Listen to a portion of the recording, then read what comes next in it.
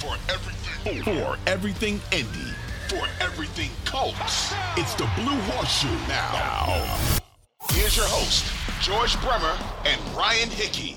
And welcome into the post-game edition of the Blue Horseshoe podcast. Ryan Hickey and George Bremer here with you as the Colts fall to the Commanders 17-16 on Sunday, fall to 3-4-1 on the season. It was the debut of Sam Ehlinger, which we'll get into here in a second, George. A lot of takeaways to get into. The defense fails to close the door at the end there as the Commanders drive down the field to score what was the eventual game-winning touchdown by Taylor Heinicke.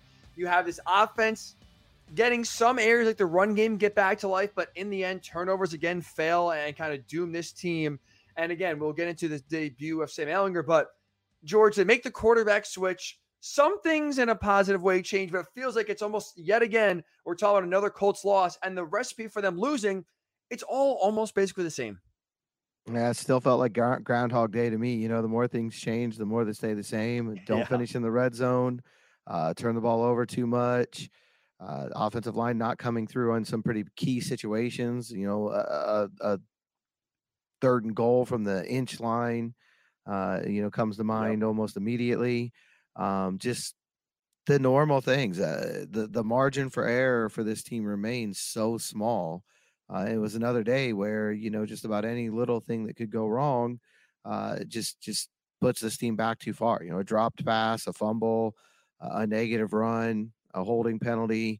They overcame a little bit of that today, but for the most part, it's just the same as it's been all year long. And it comes back to the same culprit. I mean, look, you benched the wrong Matt, if you ask me. Matt Pryor was out there killing the offense again. The line in general, it's all five of them. It's not just him. He had some big penalties that come to mind right away, but really all five of them just not getting it done in critical situations. And that's, we've been saying it all year long. I think today was another example of you can change whatever you want until this offensive line comes together and opens up, consistently lanes in the running game and gives the quarterback time to pass on a consistent basis. You're going to be what you are, which is a very inconsistent team that tends to shoot itself in the foot way too often. And as you mentioned, you make the quarterback change, but really for the most part, the margin of error, even with a new quarterback, it's still, like you said, so thin where if everything doesn't go exactly your way, whether it's on a certain drive or a penalty pushes you back, you can't overcome that, whether it's, again, not forcing enough turnovers or allowing one turnover kind of be the difference, or one big play doesn't go your way. Like, if they can't overcome these small things like a lot of good teams can. And like you said, you make some changes, it doesn't really matter because, again, we're sitting here with another Colts loss where a lot of the same issues continue to bite them in the butt. You mentioned turnovers. Colts lose a turnover battle.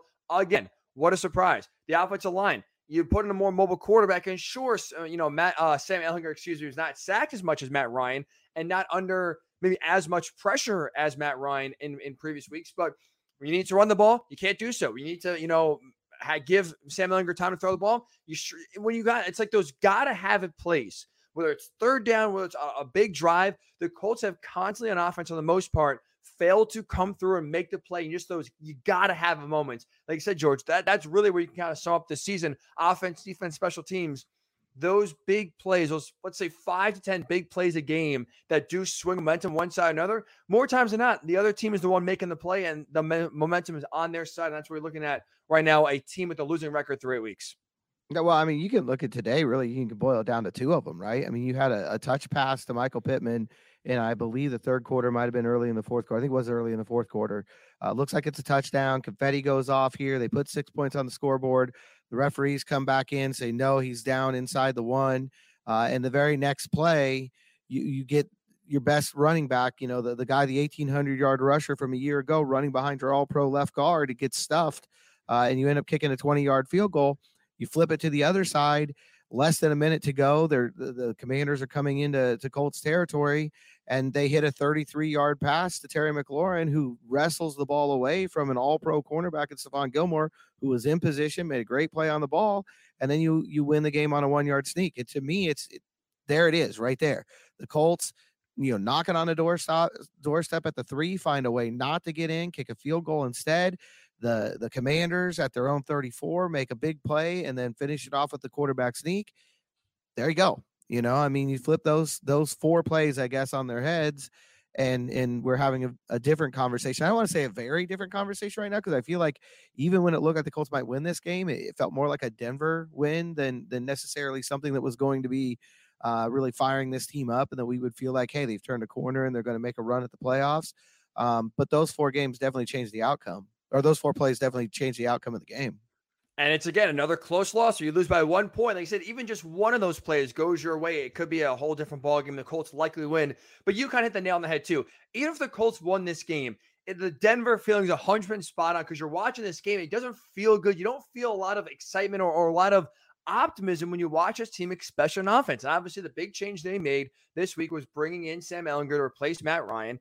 And honestly, George, I would say he played pretty well considering the circumstances. He goes 17 to 23, 201 yards, no touchdowns, no interceptions. Did, though, of course, which is customary for Colts quarterbacks, did have a fumble, did lose that fumble, sacked twice, and did run the ball 6 times for 15 yards. I would say, all things considered, Sam Ehlinger played pretty well and kind of gave you what you needed, especially in the passing game. You mentioned before the nice deep bomb to Alec Pierce, the biggest passing play of the season so far. And it's still not enough to win the game. And it's still not enough to even give this offense any sort of life, where you, again, we're sitting here talking about an offense that scored 16 points. They're one of the worst offenses in the NFL. And even when you get a pretty good game from a guy in Sam Ehlinger where you really did not know what was going to happen, how he's going to play, it still doesn't translate into touchdowns, and it still doesn't translate into an offense that's exciting to watch or really gives a defense really much to fear. No, I mean, I look at it, I think you got probably the best case scenario from Sam today. 17 of 23, like you said, 201 yards, the 47-yard completion to Alec Pierce. Didn't turn the ball over except for the one time, which was a big one. I mean, it was down in both of those fumbles were in the red zone. You know, both those fumbles were inside the 20. And again, you just can't do that. In that sense, it reminds me of the Tennessee loss here, the one at home where you had, 2 drives inside the 20 and you fumble and you come away with no points, and then a couple more drives where you were in range to maybe finish with a touchdown and you settle for a field goal. That's a lot of points left on the board in a game you lost by 1. So obviously that's gonna haunt this team. But I really feel like, I mean, I don't know what you expected from Sam Ehlinger today. My bar was very low. I think he came out and he probably was best case scenario. He gave you a couple first downs with his legs. That's one thing that they wanted to see. He rushed for a couple first downs and converted a couple third downs that way. There were 5 plays of 20 yards or more. One of those was his 47-yard pass. I think he had a 38-yard completion as well, I want to say, to Paris Campbell. That was a kind of a short pass that Campbell took off on. They got a little gimmicky at one point with the run game. They had a 28-yard rush from Paris Campbell during that. That also seemed to help open up Taylor for a 27-yard run, which is his biggest run of the year. And then they also had a 22-yard completion to Hines. So I think you got some explosive plays. You got what you wanted from him, with the exception of the fumble, but you still didn't finish in the red zone. And at the end of the day, even with a best case scenario kind of situation from him, you came into the game averaging 16.1 points, which is the 30th ranked in the league, and you scored 16 points. Nothing changed. You got the best case scenario. You switch your quarterbacks, and nothing changed. Nothing changed whatsoever. And it's like, let's at least start with the positives for Sam Ehlinger, because like you mentioned, he's more efficient than at least I anticipated. He really didn't put the ball in harm's way, which I was not expecting whatsoever, especially from a guy making his first start who's a project basically and is still in the infancy stages of his development, to still be a good decision maker and make, for the most part, throws that were, only going to be caught by Colts receivers and really did not give a commander secondary a chance to make a play and flip the game. Commend him there, credit there. I will say I was more surprised with how much he actually was in the pocket. Like, I really thought, and we kind of, mentioned you had Marcus Brady earlier this week kind of talking about how they want to emphasize the rollout game and, play action boots and kind of get him rolling outside the pocket. I really assumed that was where he was going to be throwing most of the time. And the fact that he was basically, making a lot of his throws from the pocket, there were, off the top of my head, very minimal rollouts and boots. It was a lot of straight dropbacks. I was surprised, and to Sam's credit, he handled it for the most part pretty, like I said, it was one of the best case scenarios, but he was accurate. He showed, his arm strength on a nice 47-yard deep ball, a nice touch too to Alec Pierce, give him a chance. And like I said, he was good with the short game. It's so frustrating in a sense, because like I said, it all things considered was a pretty good debut, and he did a lot of things that I was not expecting, but then at the same time, we're sitting here again talking about a 16-point effort. Yep. No, and it tells you there wasn't the quarterback that was holding him back. You got Right. everything that you wanted to see from him, everything they talked about this week that they thought they might get from him, they got, and maybe a little more. And it still didn't result in any kind of major change. It didn't result in a win for one thing, which was the most important outcome, and it didn't result in the offense suddenly coming to life and in putting a lot of points on the board. They were right where they've been, again, right at their average. You can't score 0.1 points, so they were right at their average, for the season. I told you this before we came on the air. I feel like I've gone in a time machine. I've gone back to 2019. The game plan was very similar to what we saw when Jacoby Brissett was here. I don't know, I like to say hiding the quarterback. You can couch that however you want. Helping him, whatever phrase you want to use, but it was a very conservative game plan.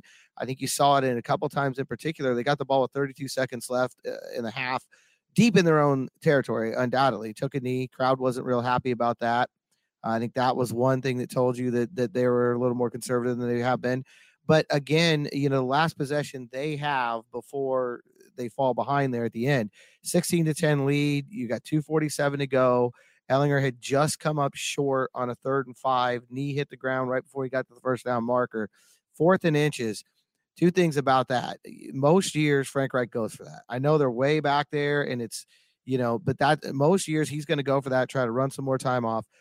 Doesn't trust his offensive line. That's one reason they didn't do that. And don't blame him. He said in the post game that he did consider it. And one of the things that he took into consideration was that they had just failed on 3rd and inches at the goal line. So you feel here you're going to basically hand them, gift wrap them the go-ahead touchdown.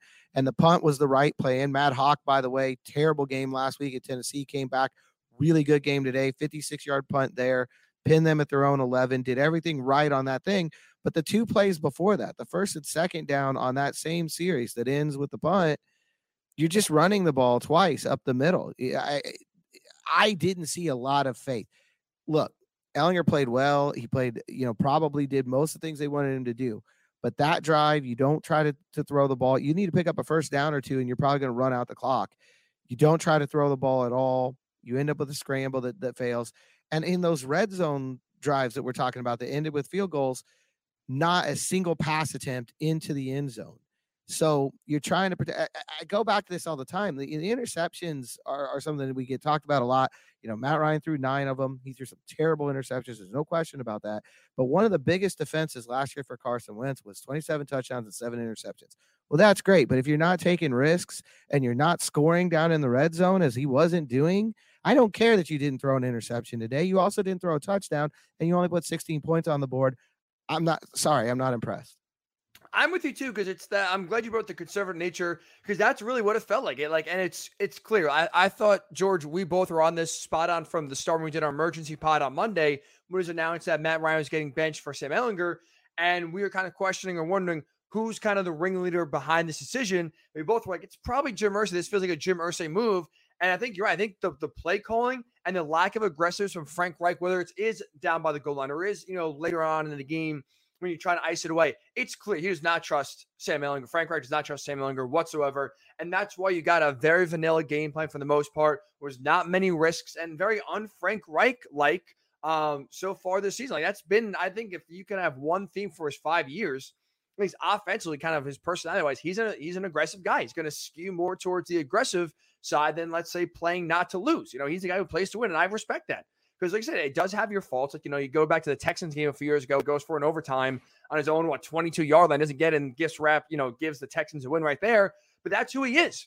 He's going to win with his guys, going to lose with his guys. And this is the first time in a long time, George, where you really truly feel like he had zero faith in whether it's the quarterback, like you mentioned, the offensive line, rightfully so. Like, I can't sit here and get mad at Frank Reich for being conservative when he's not like you. I would not be able to trust Sam Ehlinger, no disrespect to him. And I would not be able to trust, like I said, the offensive line, because you're seeing that anytime you need them to run the ball or make a play when it matters the most, they can't do it. And if you can't, then it's just, what else are you going to do? Like, you're just going to bang your head against the wall and say, well, we're just going to keep trying something that's not working? No. Like I said, you take a chance with your defense winning the game. They didn't do so. They didn't come up clutch, and we'll get, to them in a little bit later on. But it's hard to get mad at Frank Reich, hard to blame this loss on Frank Reich, because, again, he has no real reason to trust the offensive line and the quarterback right now. Absolutely, and I think it was the right call. I mean, look, they did that conservative game plan. I think it was their best chance to win the game. I think they felt that coming in, and it almost worked. You know, it would have worked had you finished a couple drives in the red zone, or had the defense come up with a big stop there at the end of the game. One of the things that we were talking about when we were talking about best case scenario and how they got a lot of what they wanted from Sam Ehlinger, not a great running day, not back to the 200-yard days, not the Colts bully days again, but they get 135 yards on 29 carries. They average 4.7 yards a carry. That's not a bad day. No one's going to complain about that. Jonathan Taylor was 76 yards on 16 carries, which is his second best day of the year. Again, when we talked on the preview pod about what needed to happen for them to win, most of that happened today. They didn't get a score on defense, but Shaq Leonard handed them, a field goal, Right. Or gave, handed what became a touchdown. So right. Ultimately, so many things went right, but I feel it like it's, like I said, I feel like it's 2019 all over again when Jacoby Brissett was here. You've got a quarterback who is what he is. He's going to be efficient. He's going to, try to make plays when they're there. He's going to protect the football, but he's also not going to come out in the fourth quarter and make that throw that runs out the clock, or make that big play in the red zone that gets you the touchdown and wins you the game. And it's like, for fans, because I know it's still early in the season, you're going into this game, you're 3-3-1, so there's a chance. And I thought, there's still, and depending on how Sam Ehlinger plays, you could still make a run for the playoffs. We were talking about the poll that we did. It was basically 60-40. I believe Tank was the leader, but again, it's almost pretty split for the fans that wanted to either, lose many games for the draft pick or try to win and make a playoff run with Sam Ehlinger. And again, when you're talking about a best case scenario for Sam Ehlinger, for the most part, the running game improved. We talked about this being a Jonathan Taylor game. Again, 76 yards is, to Jonathan Taylor standards, let's say not a great game. But like I said, from what we've seen outside of the Texans game week 1, that was a great game considering the circumstances and considering the offensive line he's running behind so far this season. So you get kind of two checks there from quarterback and running back playing pretty well. And it's still, we're sitting here talking about whether it's the defense, again, turnovers, offensive line, like you still can't win the game. So this team is not very good. And again, you mentioned it. It's not the quarterback. Like you can blame Matt Ryan, and his turnovers are a major issue for sure. And sometimes his decision-making, absolutely. But the fact is, like, this team is bad all around. They have not played complimentary football. They have not put together really two good quarters. Like, I'm trying to think, George, they have not put a full team effort, the offense, defense, special teams, of even 2 quarters together. And we are basically halfway through the year, 8 games in out of 17. Like, this team is just not good. And it's a shame because the names, the accolades that have with the individual players, the sum should be pretty high. And right now, collectively, everyone is playing below their caliber. And it's leading to what right now is just a flat out bad football team. Yeah, I think that's the bottom line at the end of the day. Sam Ehlinger, hats off to him. He came out and he played about as well as you could expect him to play. Took care of the football, got some explosive plays mixed in, helped that running game open up. And you still, at the end of the day, the bottom line is your offense still wasn't good enough. It obviously wasn't good enough to win the game today, and it's not good enough to win many games in this league. You're not going to win very many times with 16 points. I mean, that's just, that's why 16.1 is 30th in the league on the season. The offense is not good enough. And it comes back to what we were talking about before, inconsistency that starts up front with the offensive line. It continues with, shooting yourself in the foot, in the red zone, whether that's penalties, whether it's turnovers, whether it's just settling for a field goal when you need to get a touchdown. Nyheim Hines said it best down there in the locker room right after the game. And he said, if they score one more touchdown, one drive, one of those drives ends with a touchdown, we're having a different conversation with him than the one we were having tonight. It's very simple. And again, I feel like every single week we're talking about 1 or 2 extra plays that could go the Colts' way. And we're talking about a team that, again, could be 6-2, 5-3. It's you don't make the plays, and even sometimes they have closed out games, and it's been they are one of the best, ironically, fourth quarter teams in all the NFL. Go figure. But unfortunately, they're one of the worst teams in terms of the first 3 quarters, where they're 8 for 8 in terms of trailing at halftime. They've trailed after the third quarter every single game. So again, you're talking about putting yourself in a position to succeed when you consistently get out to slow starts. And again, we'll say this about Matt Ryan. The Colts offense, and usually really just mostly the offense, will say, sometimes the defense too, gets off to slow starts. And you make the quarterback change, supposed to get that spark of life, and still we're sitting here talking about an offense that scored 3 points in the first half. And you're losing because you can't get anything sort of going here. It's maddening, Georgia. It's frustrating, but like I said, the more things change, the more they stay the same. I think that's one of the best ways to describe right now, especially this Colts offense, because you can switch, you can change. It doesn't do anything. When we do return here in the Blue Horseshoe Pod, I do want to mention one thing that I did like a lot on Sunday that I hope the Colts can use more often. We'll discuss that when the Blue Horseshoe Pod returns.